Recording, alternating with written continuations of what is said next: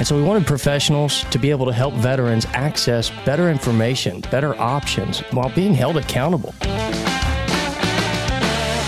Welcome to the VetVA podcast. My name is Nathan Nottingham, joined by my co-host and partner, Christopher Griffith, where we're going to talk about all things VA home loan benefit. Where we take a few minutes to teach, train, and educate you on the factors that should inform some of the biggest choices you'll ever make. Tonight, with Josh Lewis and three other distinguished VetVA professionals, we're diving deep into the initial steps of home buying for our veterans.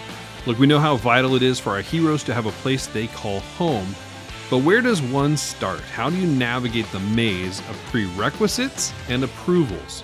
More importantly, what is this certificate of eligibility, and why is it the cornerstone of the entire process? We'll unravel these queries and more with our panel of experts, including Nathan, Elena, James, and Josh. They're here to empower you, guide you, and ensure your journey is smooth and comprehensible. Whether you're a veteran or just curious about the process, this episode promises valuable insights for all. So buckle up and get ready to be informed, inspired, and enlightened. Welcome back, everybody. It is Tuesday, and this is Vetted VA Live. For the second week in a row here, I'm joined by only loan officers. Our realtor friends must be very, very busy finishing up the summer buying season. But we'll get them back in here and get some insights from the real estate side of it. But tonight, I have a great crew. We got Nathan Einkorn here on the top row with me. And Nathan, you're in Parker, Colorado? Yeah, just north of Parker. Perfect. And I've got James Mercado in Wisconsin. As you can see by that big helmet and little helmet back there, he's an angry Badger fan and hoping for redemption. We don't know if that's going to come or not. We'll talk about that again in a few weeks. And then Elena, you are in Reno? Yes. So we've got a lot of the Western U.S. here. And then, James, you actually cover the majority of the Midwest is where you... Correct. Yes. We're in 20 states, so... Perfect. Well, tonight, what we're talking about is where do you get started? You're a veteran, you're wanting to buy a home, you're wanting to get pre-approved. What does that process look like? So we're going to start off with a topic that is near and dear to my heart, and it sounds so basic and fundamental that you couldn't imagine anyone starting anywhere else. But it's shocking how often we see this not being the starting point.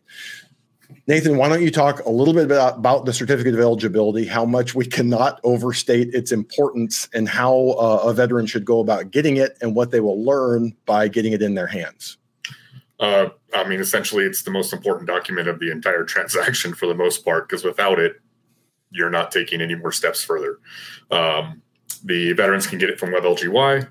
They can get it from, now I'm drawing a blank. Can someone help me out? They have the... isn't there another? The e-benefits? E-benefits, sorry. That's I don't know why I couldn't think of that. But it lets us know whether or not you're eligible for the loan. It lets us know whether or not you're exempt from the funding fee. It lets us know how much entitlement you've used. If you've used any, how much is remaining. It gives us pretty much all the information that we need to begin on, one, whether or not you're eligible, but two, lets us know how to structure the loan. Is it your first usage? Is it subsequent use?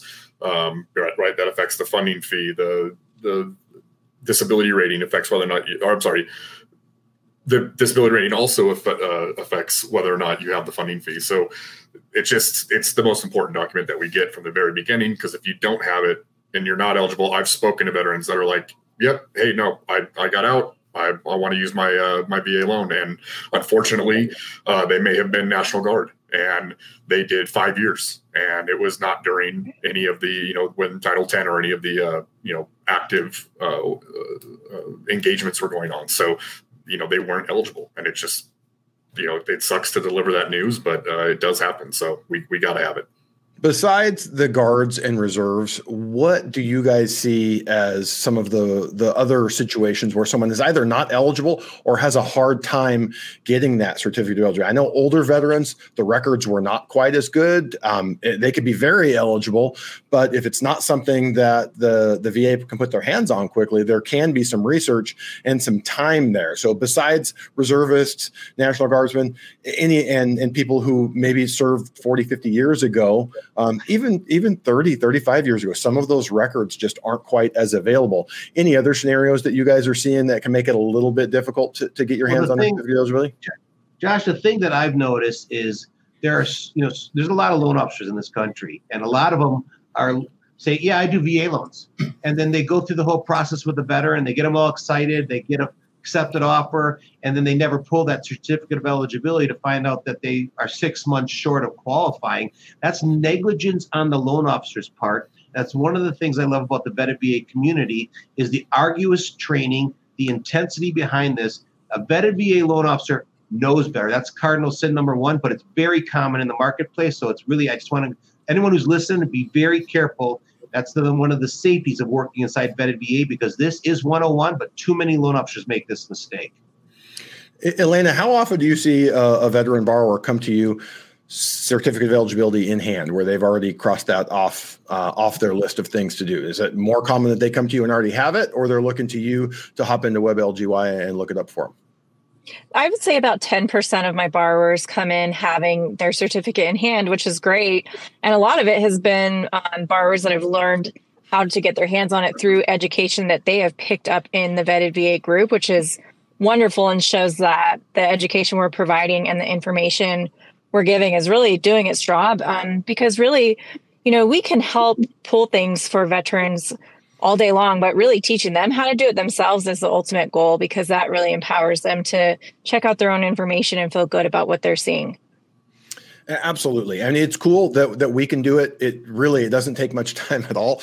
It's a couple of minutes. You throw a few pieces of information in after you log in and go through all of the rigmarole of getting logged in and proving your ID. But it's something that we can get our hands on quickly. It's something the veteran can get their hands on quickly. And you just cannot be overstated how important it is to the process. There's really no point in going much further with the VA pre-approval without knocking that out, because 95 times out of 100, it's a non-event, and one of us has it in about 5 minutes, or we don't have it. And there's that process of maybe we have to provide the DD-214 and it takes 2, 3, 4, 5 days. Maybe we need a revision to it, but it's either going to be real easy and we're going to have it real quick, or we know we've got an issue and there's some work to be done. But from there, once we have a veteran that has an idea that they want to buy a house, they want to get pre-approved, and they have their certificate of eligibility, or you've gotten it for them, James, what would be your next step at that point? Or what would you advise a veteran considering buying a home? Where should they go from there? The next step is you want to talk to somebody who is an expert in VA loans, because just because they say they do them doesn't mean they understand them, because they are complicated, they're wonderful, and they're beautiful. So when you talk to you get yourself into alignment with that person, they're going to help you to establish a budget. Even if you're not looking to buy right away, you just want to understand, you could do this a year in advance to sit down with somebody who is a vetted VA expert, who can go through a budget with you, who can outline the details with you. They can walk you through the process and just educate you. I like to tell the people that I talk with, we're going to give you the syllabus and we're going to lay this out. This is like a college class. This is the next 16 weeks. And I'm going to go shallow at first, so you hear all this stuff. And then as you go through the process, then we're going to go deep one at a time. It's super important that you're in alignment with somebody who's an expert who can help you walk through that. We actually have a really good question here. And before we answer the question, I forgot when we kicked off the show, the most important thing that we can do here tonight is answer your questions. So if you're watching at home, you have a question either about tonight's topic, how we get started, getting a certificate of eligibility, anything mortgage and real estate related, anything VA, non-VA, anything around housing and real estate, we're happy to answer for you tonight. So throw your question over here in the comments and we'll get to them. But on this topic, one of the viewers in the Facebook group says, is it ever too early to get your certificate of eligibility? Can it expire? What does that look like for us as lenders, Elena? Let's say someone thought they wanted to do this at the beginning of the year. New Year's resolution was to buy a house. They got a COE in January. Is it ever a problem for us? Do we need to go back in and get an updated COE? Yeah, it's always a good idea to keep your documents current. It's just the same as when somebody provides us pay stubs and maybe they don't buy for 3-4 months. You want to get all those documents updated and make sure there's no changes going on. Because a lot of times, especially, I'll notice that a borrower or a veteran could have applied for benefits and then, they've been awarded to them. So if things have changed, it's really a good idea I always use 90 days as a good even keel rule for all paperwork. So if you carry on past that 90-day time frame, it's a good idea to update everything. And that is a really good point. So as a veteran, hey, I didn't go buy a new home. So say you did pull it in January. I didn't buy a home. Nothing's changed. The data still is valid there. But from the lender's perspective, they don't know that. So they want something more recent to make sure that you didn't go and use that entitlement. But to your point there, you could have a disability rating in process, and any number of things can change. So we absolutely do want to get the latest and greatest once we're really in process and ready to go. But still doesn't change the fact that we can get them at a moment's notice. We can get an updated one. So if you want to pull it every couple of months, it's not like they're putting a limitation on you there in the system. So we have a couple of really good questions here, and I think they're going to be better when we get a little bit further into it. So if you posted your question, we're absolutely going to get to them, but wanted to kind of go through it. So let's talk about, James, you had mentioned that it's never too early to talk to a lender, to talk to a realtor, to someone who has expertise in that process. And it's funny to me that people always think, I'm sure you guys have heard a version of this. Someone says, well, I have some questions, but I don't want to waste your time because I'm not going to do this until next year. The reality is that, Josh, I always tell people we're open tomorrow and we're open next year. I've been doing this for a long time. Ask now because I want to educate you and empower you to make the best financial decision you can make. And that decision might not be for another year from now. And we'll still be here in a year from now. 100%. And that person may intend on doing it next week, but it may end up being next year. They may intend on doing it next week, but we go through some stuff and find out, hey, you know what? It's not the reality right now. We got a couple things we got to clear up. And the biggest thing that I see is people put off and delay that conversation and go, oh, I'm not ready yet. And now they're ready. They start the conversation and they find out they are not ready. Well, and they should have picked up that conversation earlier, right? And it's not only that, especially with the market that we've been in lately. Right. I mean, these past 4 years have been nutty, right? For those of us that have been around, I started in 2004, so been through some up and down markets. Being prepared, even if hey, it's next year. I don't know how many times. I mean, I know all of us have experienced this. You have a client, I'm going to buy next February. Cool. Let's go through the steps. We tell them the same thing. Let's go through the steps. Make sure you're qualified. Make sure there's no roadblocks. Make sure there's no surprises coming up. Make sure not. So you're completely and totally ready. So next February, when you're going to buy, we're good to go. And then that borrower calls you 4 weeks later because they found the house they want, right? And that's a great thing. But it's always one of those. I always tell everybody, once you get approved, once you start the process, everything moves so much faster than a lot of people usually think. Because most when they say they're going to buy in a year, sometimes it's because they feel like they need another year before they're going to qualify, right? And I love delivering that news when you call them back. You're like, oh, well, you're good to go. You can buy a house tomorrow if you want to. Like we're ready, and that's awesome. I love the borrowers that are planning a year ahead in advance. That's the best way to do it. But like we were talking earlier, my first piece of advice is the second you want to buy a house, find a pro. Right, and this is whether you're a veteran or active duty. Find a pro. Go to the map, and get started right now. Don't worry. The credit pull, I mean, I know a lot of people that's like this big thing right now. And actually, it's become a bigger thing for us as lenders recently, right? Because it's money, lots of money. Yeah, now that they cost $85 a pop, it's like, oh, okay, well, I don't know. We can wait. But some borrowers are always concerned about that. I always want to tell them, like, hey, a credit check, a hard pull on your credit is not at the end. It's not going to tank your credit for you, right? It's probably going to cost you, what do they say, 3 to 8 points, depending on how strong your credit. The stronger the credit, the less it's going to hurt. But you need to know. And that credit pull is the only way to know for certain. And if you're buying in a year, don't worry, you're going to recoup those points in time for a year from now. Because I always want to, it's not always about like why, when should you get started, and you should get started as soon as possible. But I think like one thing that I don't see a lot of the questions in the group, and it's something I'm always answering, is like everybody's worried about the expiration of the approval or the credit check, or, you know what I mean? Like so many different changes. And it's like, if we can get those things out of the way first, be like, hey, the credit check's not that bad. Yes, your COE, we do want to update it. I'm with Elena every 90 days is a good practice. And specifically, right, we just had this happen where we had a COE that didn't show the exemption, but the borrower had just gotten it, right? So we actually had to get the underwriter, God bless their hearts, wanted us to go back and get the COE updated, even though they had already been receiving their disability payment. But they wanted an updated COE that had that exemption on it. So it's like there's all these little things that can pop up. So the earlier you can get started, the earlier that you can get with a pro, it makes the whole process easier for everyone. And Nathan, I wanted to circle back to the credit report. The credit reports, you don't want a hard pull. We don't want to spend $80 to $100 for something that's going to have to be done again. But the soft pull credit reports, that's been one of the reactions within the industry behind the scenes for us, is we can get a much better soft pull than what they looked like a year or two ago. You can get all three bureaus. You can get a credit score that's pretty darn close to accurate. And the benefit to that is you're not having the hard inquiry if you know it's going to be 6 to 12 months away. And we can still get the valid, accurate information of seeing what all the accounts are and what's being reported. Because I don't know about you guys, but I see people all the time that they're like, I didn't even know about that, whether it's a spouse who didn't bother to tell them that they opened up another account. Or I had one here. It was actually, this was a different situation, but a tenant in one of my rental properties, we're looking at it and I'm like, I see all your student loans. And then you have this crazy student loan over here that has been late for the last 3 years. He's like, what are you talking about?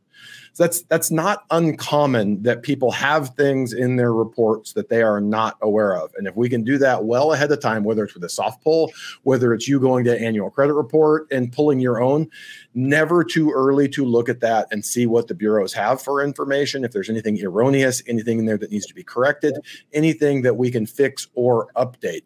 Because on the VA side, a 640 credit score is going to get you a good rate. 680 is going to get you close to, if not the best rate. Most people can get that within a 6 to 12 month time frame if they're focused on it. So if we're not there, you have all of that time to work.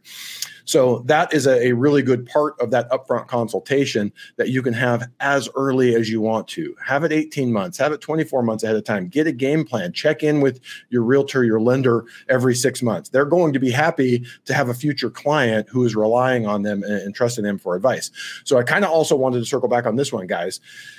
Vetted VA is not the only source of expert realtors and lenders. But what I can say is you guys know, especially in a market where volume is way down, all realtors, all mortgage people have less business than they had 2-3 years ago. So people are really quick to say, yes, I can help you, veteran. I know that. I know all of the things that you need to think and be concerned with. I had a call. It's actually a vetted VA call that someone went to the map, found me earlier and called and said, well, we had got referred by a friend and they've used this person a couple times. They've referred them. We look up the reviews. They have great reviews. And from the conversation, you could tell really quickly, they probably did do a lot of business, but they don't do a lot of VA business.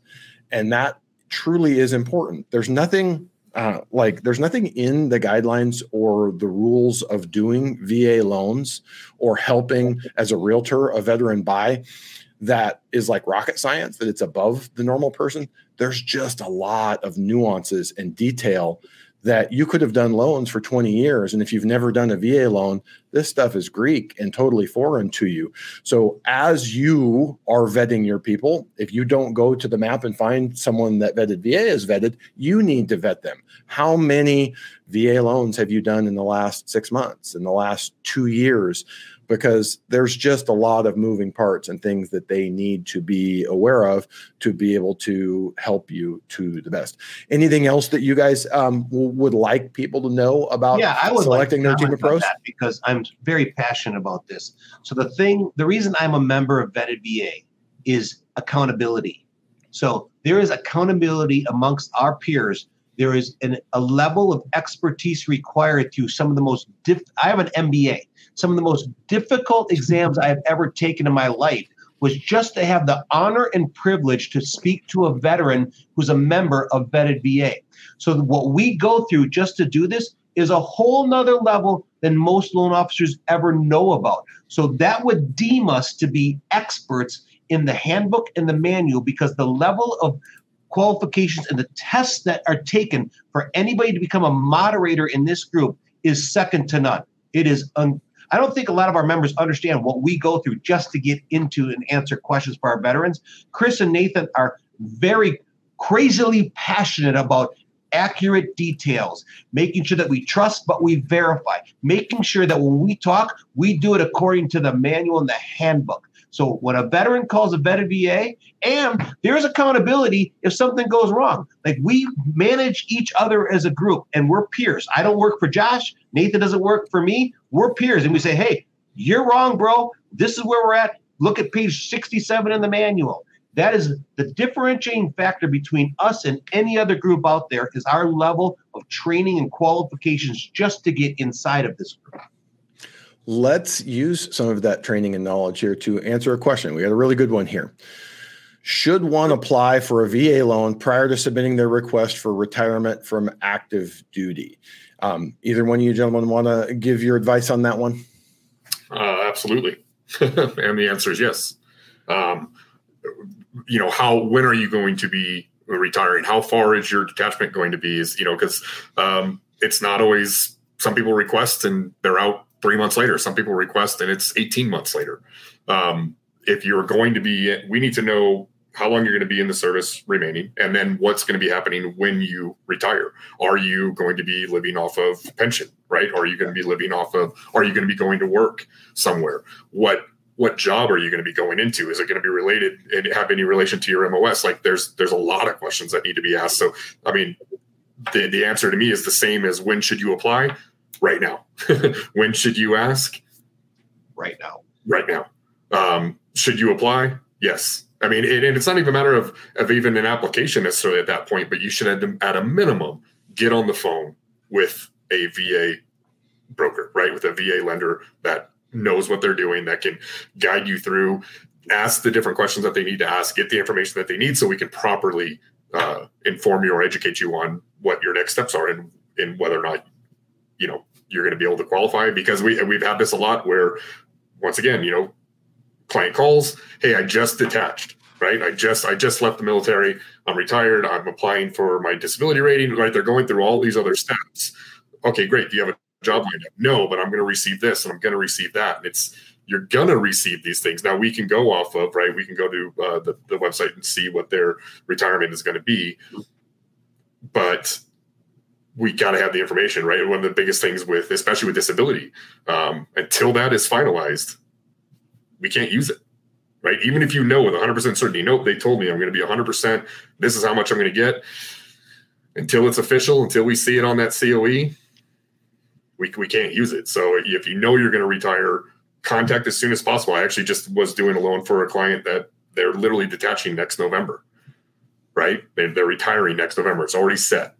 So what do we got to do? They have a job lined up. They have, they're going to work, and it's totally different field, totally unrelated to the 20 years that they've done in the Navy. And guess what?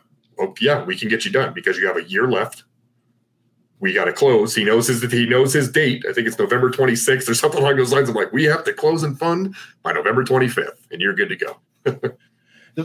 Which, Nathan, as you said earlier, it gets you ahead of any potential problems. Because when you're getting out of the military and your family's looking to settle and say, okay, we're no longer PCS, and this is where my kids are going to finish school or whatever it is, this allows you to get ahead of any potential problems that you might not even be aware of. It doesn't cost anything to talk to a vetted VA professional. That's free advice to help educate you and empower you to make the best financial decisions. So sooner than later, exactly what Nathan and Josh said earlier, I completely agree with that.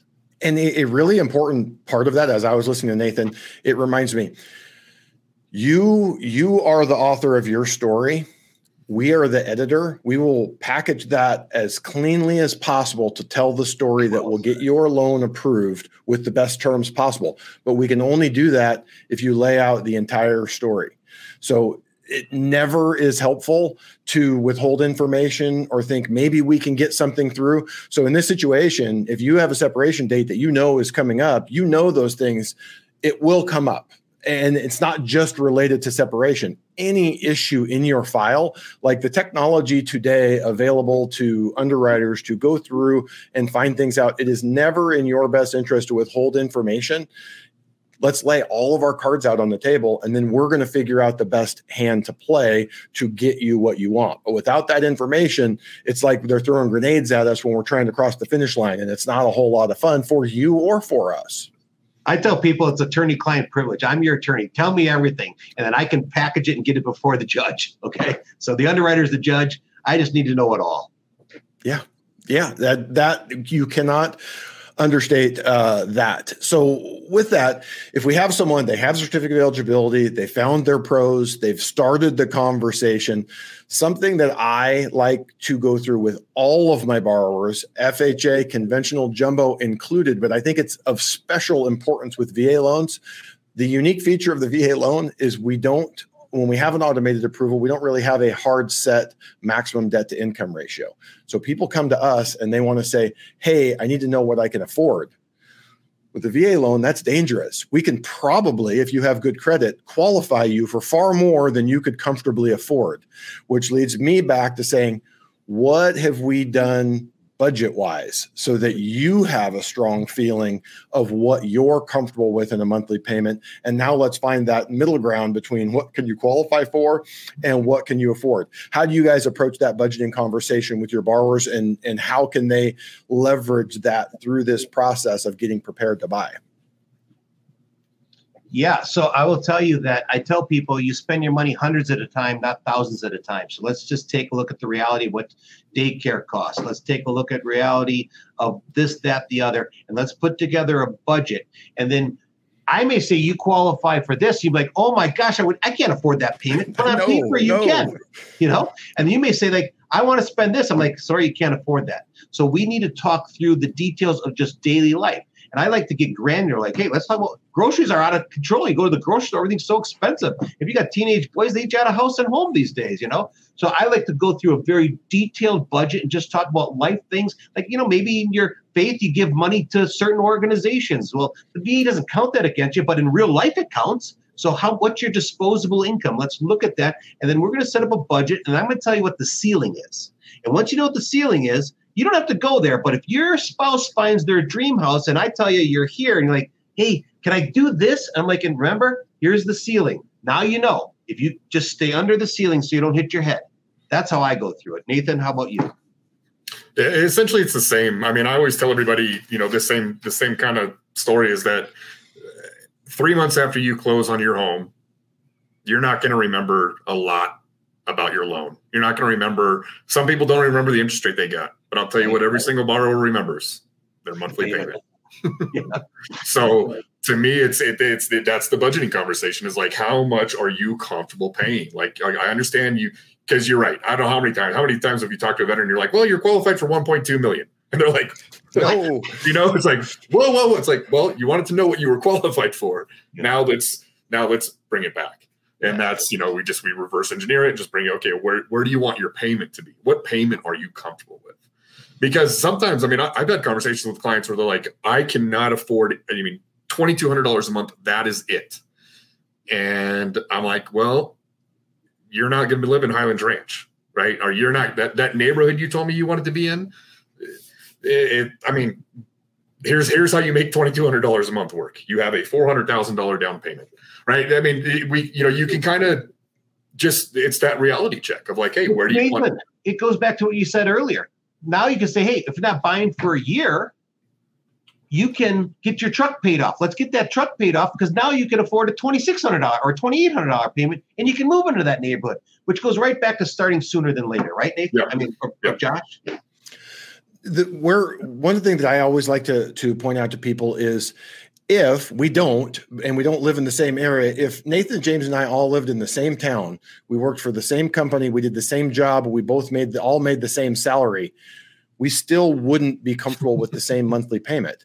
We may have different kids. We may have a different lifestyle. One of us may want to go out and eat steak dinners every night, while the other one makes PB&Js at home. That vastly changes, even though on paper, on the top line, it all looks similarly. And even to a lender or an underwriter going through and saying, hey, yes, you can qualify for that, you might know in reality the way you spend money that does not allow you to have that much to allocate for a payment.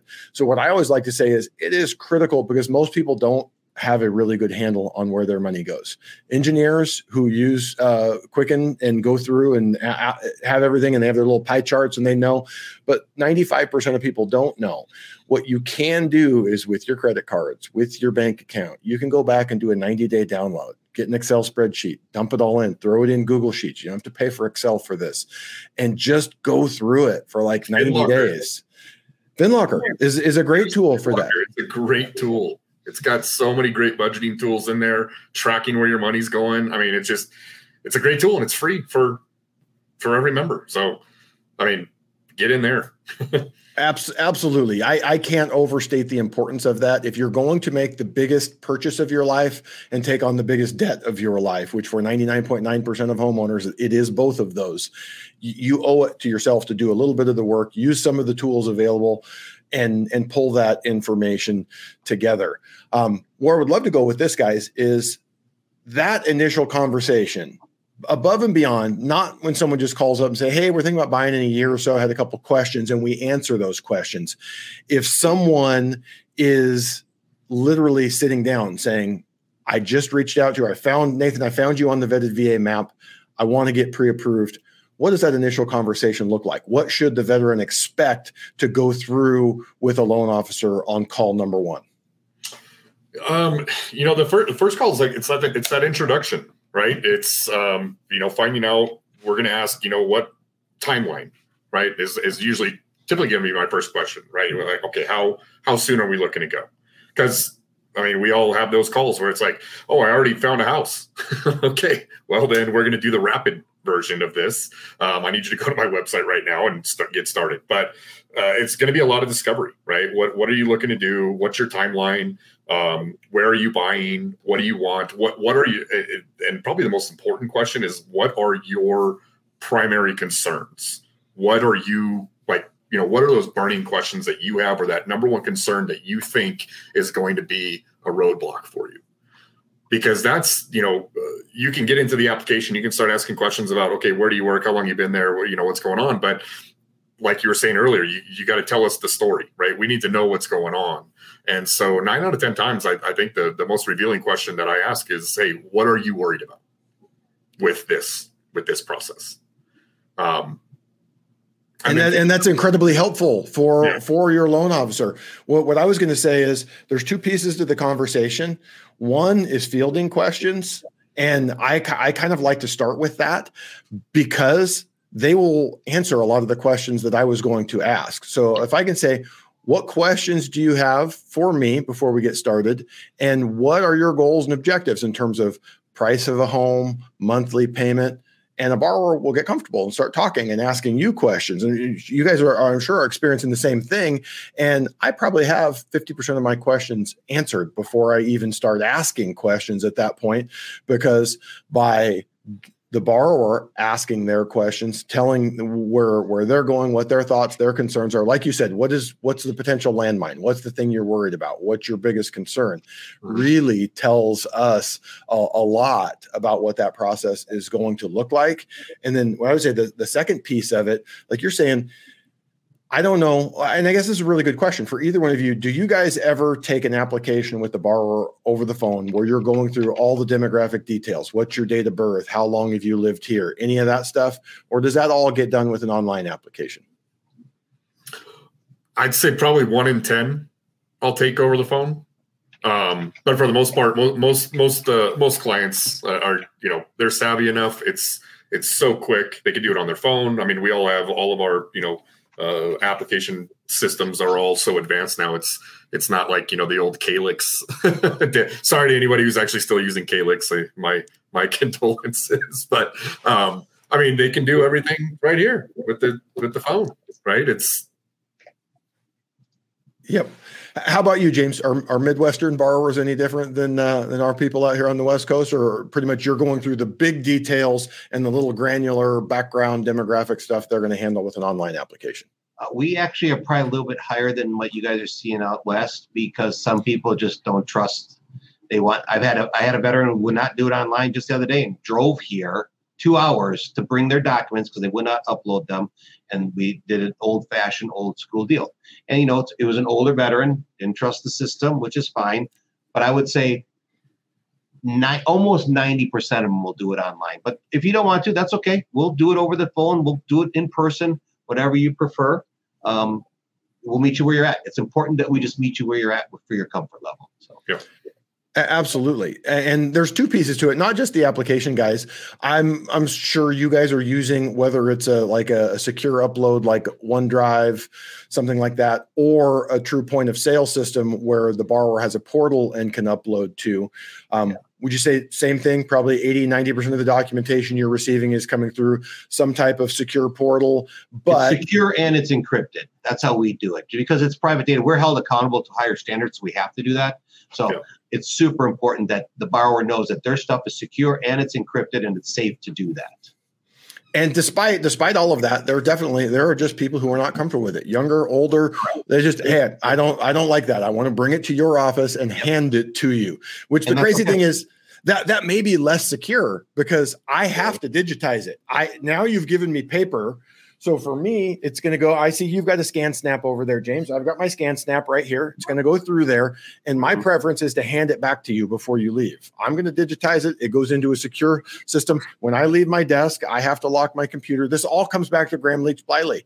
We are literally required by the law to secure all of your non-public information. So any non-public information that we have, it can't sit in a desk. It can't sit in a folder. Your credit report cannot sit on someone's desk. But in terms of just gathering of what that process looks like when you're getting started and you're getting pre-approved, you're probably going to do an online application. You're probably going to securely upload your documentation. But if not, you should, whoever you're working with should be flexible enough to work however you are comfortable. Whether it's a borrower who just doesn't like technology, doesn't trust technology, or here in Southern California, I have a lot of borrowers who have limited English proficiency. It is easier for them to sit across the table and have that conversation with me. That's definitely a small percentage of our borrowers, but whatever it takes to gather the information and get it done accurately and comfortably, because that sets the tone for your entire file of having a complete and accurate application with all of that supporting documentation is the most important thing that we can do up front. And just to follow up on that and to let everybody know, when it comes to the documentation, I promise you, we are not curious. We are not just, I want to see what this looks like, or I wonder about, if we ask for it, it's because we have to have it. For the most part, most of these documents, they are non-negotiable. Your version, your redacted version, whatever you like, this is something we run into a lot where it's just like, hey, I understand. We have to know everything. So when we ask for something, it's required. It's not just out of like, let's see if we can get, I forget what the show was, but there was like, it's Guardians of the Galaxy, right? We were just watching it where he's like, sorry, my daughter here is joining us, where Star-Lord wants, or the Rocket asks, and I need that guy's leg. We don't do that. So not only do we not ask for information that we don't need, my objective is to be 100% accurate and to get as much of it as upfront as possible. I don't want to have to come back to you for pieces of information throughout the process. So in that first conversation, once we've answered all of your questions, the primary purpose of my questions is to figure out what are we going to need. So I can give you one short, detailed list that if you provide that, we're 90% done with collecting everything up front.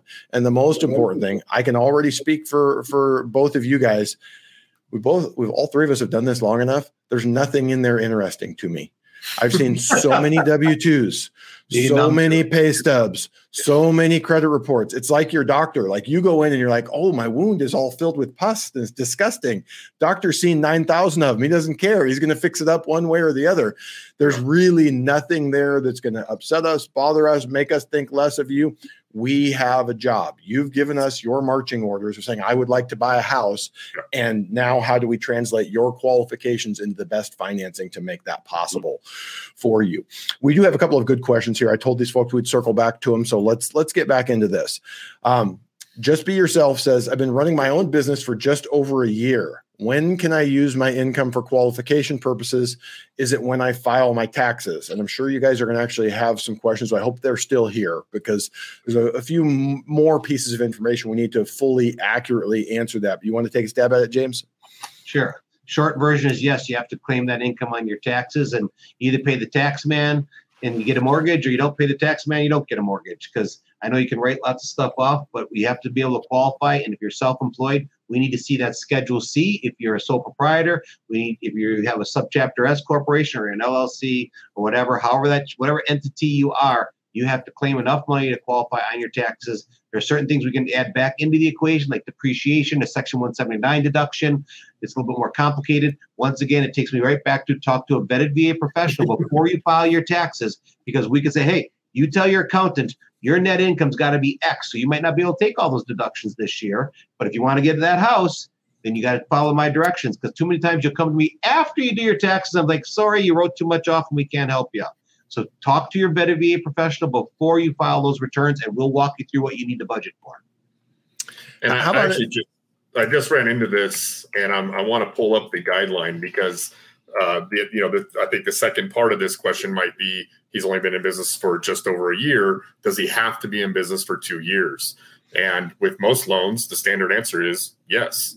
Fannie and Freddie actually have, or I think it's Fannie has a little bit of a leeway on there with 1 year, depending on what they've done previously. But the VA loan actually is one of the few that it's in the guideline. It specifically says it, as long as, one thing I love about it is it's the only guideline out there that tells the underwriters to do everything they can to approve this loan, right? I mean, there's literally a guideline that says it, but there is it's in chapter 12, and I don't want to misquote it because, like you say, accountability. I can't be on here. We got a bunch of people watching. Hey, so we have a couple of other questions. So why don't you dig that up, and James and I will jump through and answer these questions. So, James, we've got a simple one for you. VA funding fee. If 100% disabled, is one exempt if they've previously used their VA loan? Are they? I got great news. Yes, you're exempt, and you only need to be, for those of you who are not 100%, 10%. If you're 10% or greater, you're exempt from the VA funding fee.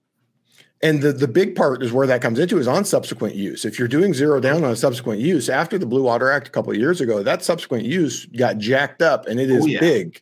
I mean, you're not writing a check for it, but it is getting added into your loan, and it's your future appreciation that's going to go towards paying that off.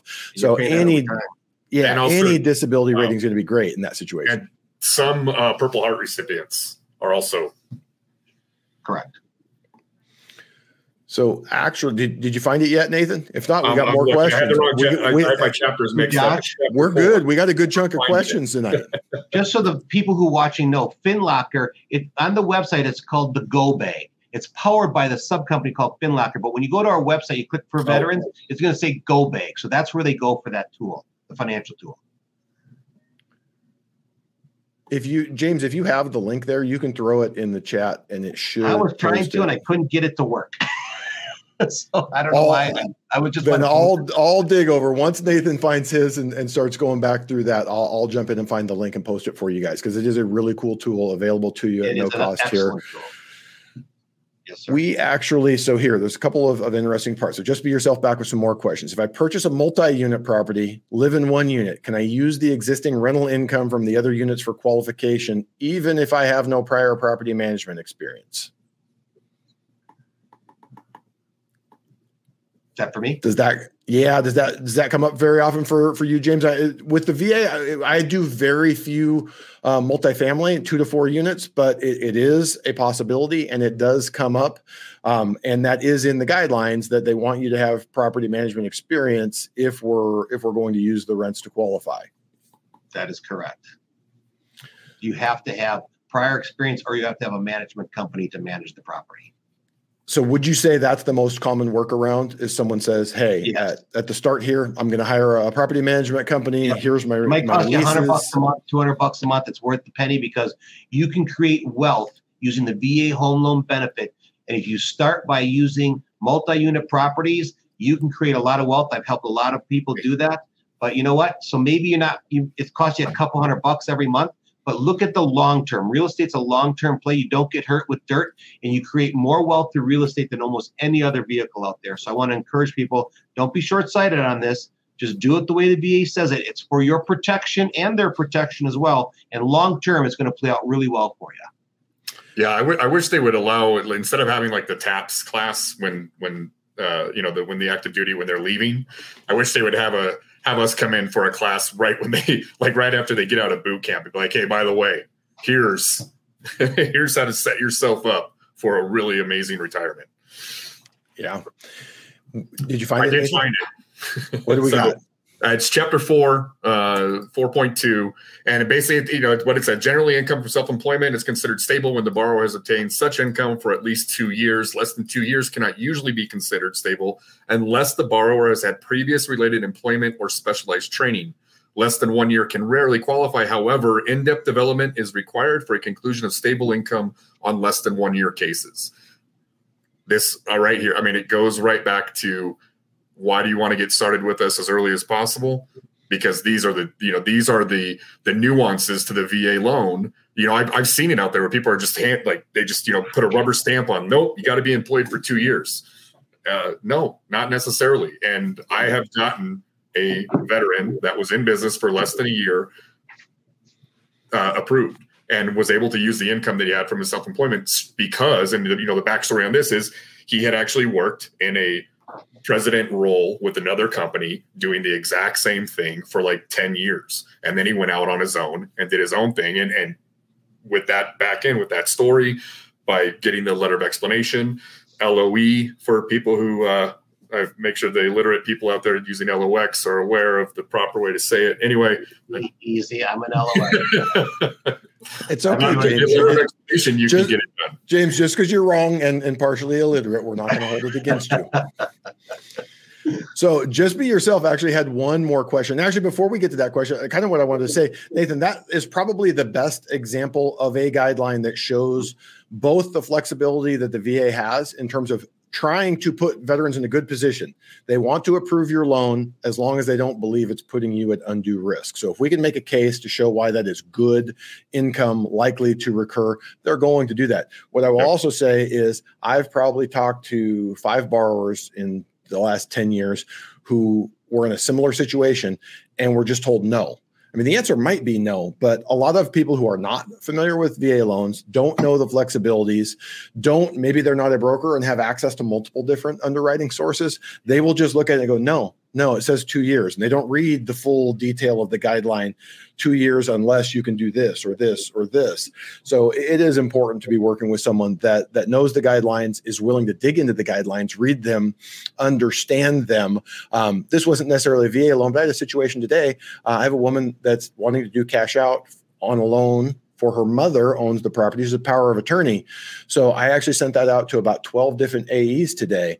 Some of them, they're companies, and by AE, meaning account executive, as a broker, that's sort of our liaison between the lender and us. And I threw that out there, and 4 or 5 of them came back and said, our company policy doesn't allow that. 3 or 4 of them came back and said, you cannot do that. 1 or 2 of them came back, did just what Nathan did, sent me the guideline, marked it up, and said, here's where you fall. We will be able to do this. 2 out of 12 came back with the right answer. So it's important that you're going to sources that will do that legwork and do that research for you. So this one actually relates back to our topic last week of talking about bonus entitlement or secondary entitlement. Just Be Yourself says, can I split my entitlement among 3 different properties if I have some remaining? And I'll let you guys take this, but the answer really is but in theory you can do it, but it's how are you going to go about doing it? I see the smile on your face, Nathan. What are you thinking? Well, it's the intention and how you are going to do it. Can, like, the mechanics of it, can your entitlement be split among 3 properties? Absolutely. 100% it can. As long as you have, depending on the cost of those properties, you lived in the first one for, as your primary residence. And then later on you bought the second and then lived in that one as your primary residence. And then, the third one, you still had, hopefully, I guess you're buying houses in like Southern Missouri or something, but you can just keep stacking them. So yes, you could in that sense. But once again, this would be like the spirit of the question makes me lean towards kind of the house hacking that you keep hearing people talk about. And could you buy 3 properties at the same time and use no, you absolutely could not. Yeah, the VA loan is intended for your primary residence that you are going to live in only. Probably the best example I can give you of a legitimate way to do this is Randy Tickle was on with us last week while we were going through secondary entitlement. He had a client who used his entitlement to buy 5 homes VA. He bought one, the cheapest home possible at every duty station he was at. And 2-3 years later, he gets moved and he buys another 130, 140,000 house. So every one of those was his primary residence. He was being moved, not by his own choice, but moved to a new area. And he used a tiny little bit of entitlement. He had enough to get 5 homes with 0 down. There's probably not 5 people in the United States of America who've been able to do that. But Randy, of course, had the one who actually pulled it off. So we have a couple of more questions here. Aha. This is actually a vetted VA question related to the map. If we live in one state but plan to move to another state, which state's loan officer should we reach out to? And my answer to this was you need the person that you're working with to be licensed in the state that you're getting the loan. Now, that being said, a lot of people on the map are licensed in a lot of states.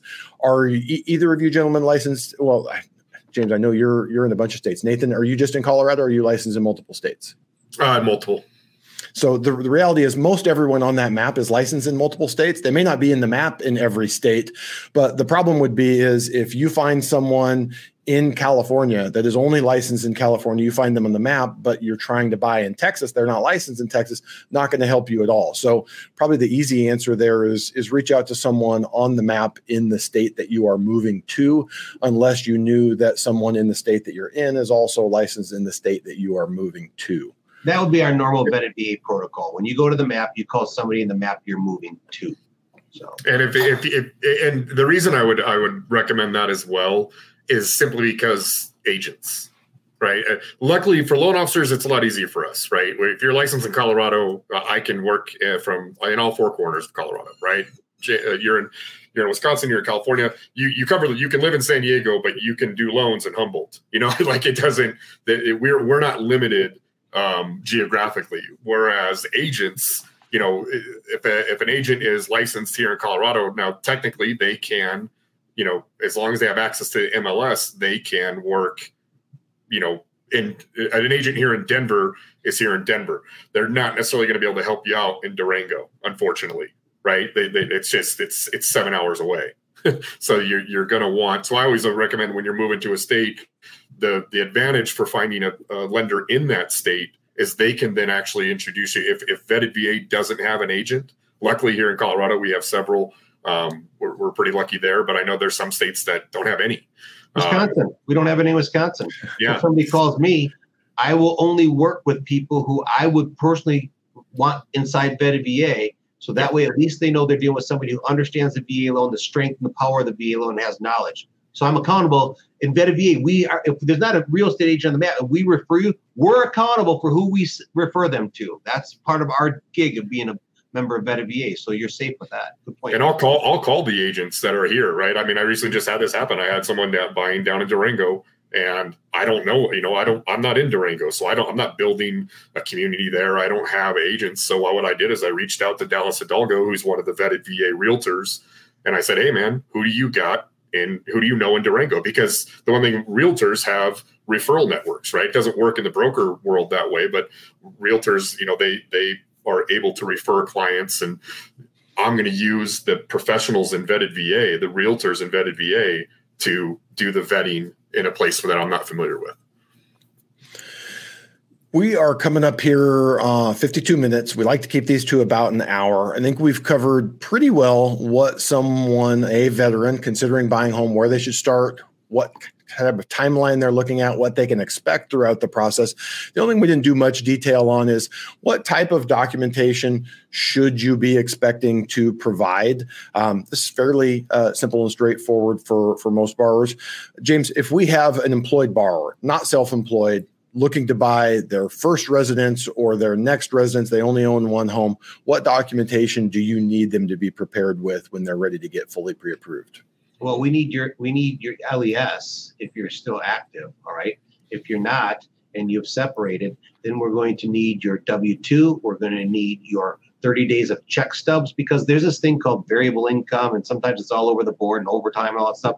So we need a little broader picture than just one pay stub. We like to get 30 days worth of pay stubs to do the financial analysis on that. And that's the biggest thing that I find is people don't really even understand how much money they make. Like, yeah, I make around this, and then we get into their pay stubs, not even close to what they said. So that's part of calling us in advance so we can properly prepare you. So we go through your LES, or we go through your pay stub as a civilian, and we can walk through that and break it down and realize, well, child support is a payment. You know, if you're paying child support, if you're paying maintenance, that's a payment. So we want to, and how long are you paying the child support for? So that's a big part of the financial picture, is just understanding your income, not just, yeah, I make $25 an hour.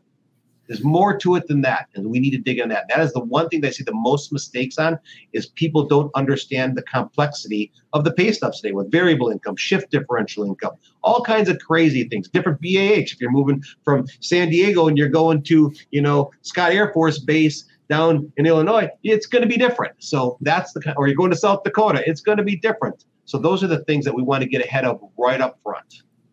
That's a fun one that you can get caught in with an inexperienced loan officer, or a loan officer inexperienced with VA, someone relocating from one duty station to another with a very different BAH, and you find out late in the process that it's going down and not going up, and it can bite you. And we laugh, but it happens often enough that we hear about it here in the group, that someone is called in late in the game to try and save the day on a situation that otherwise appears hopeless.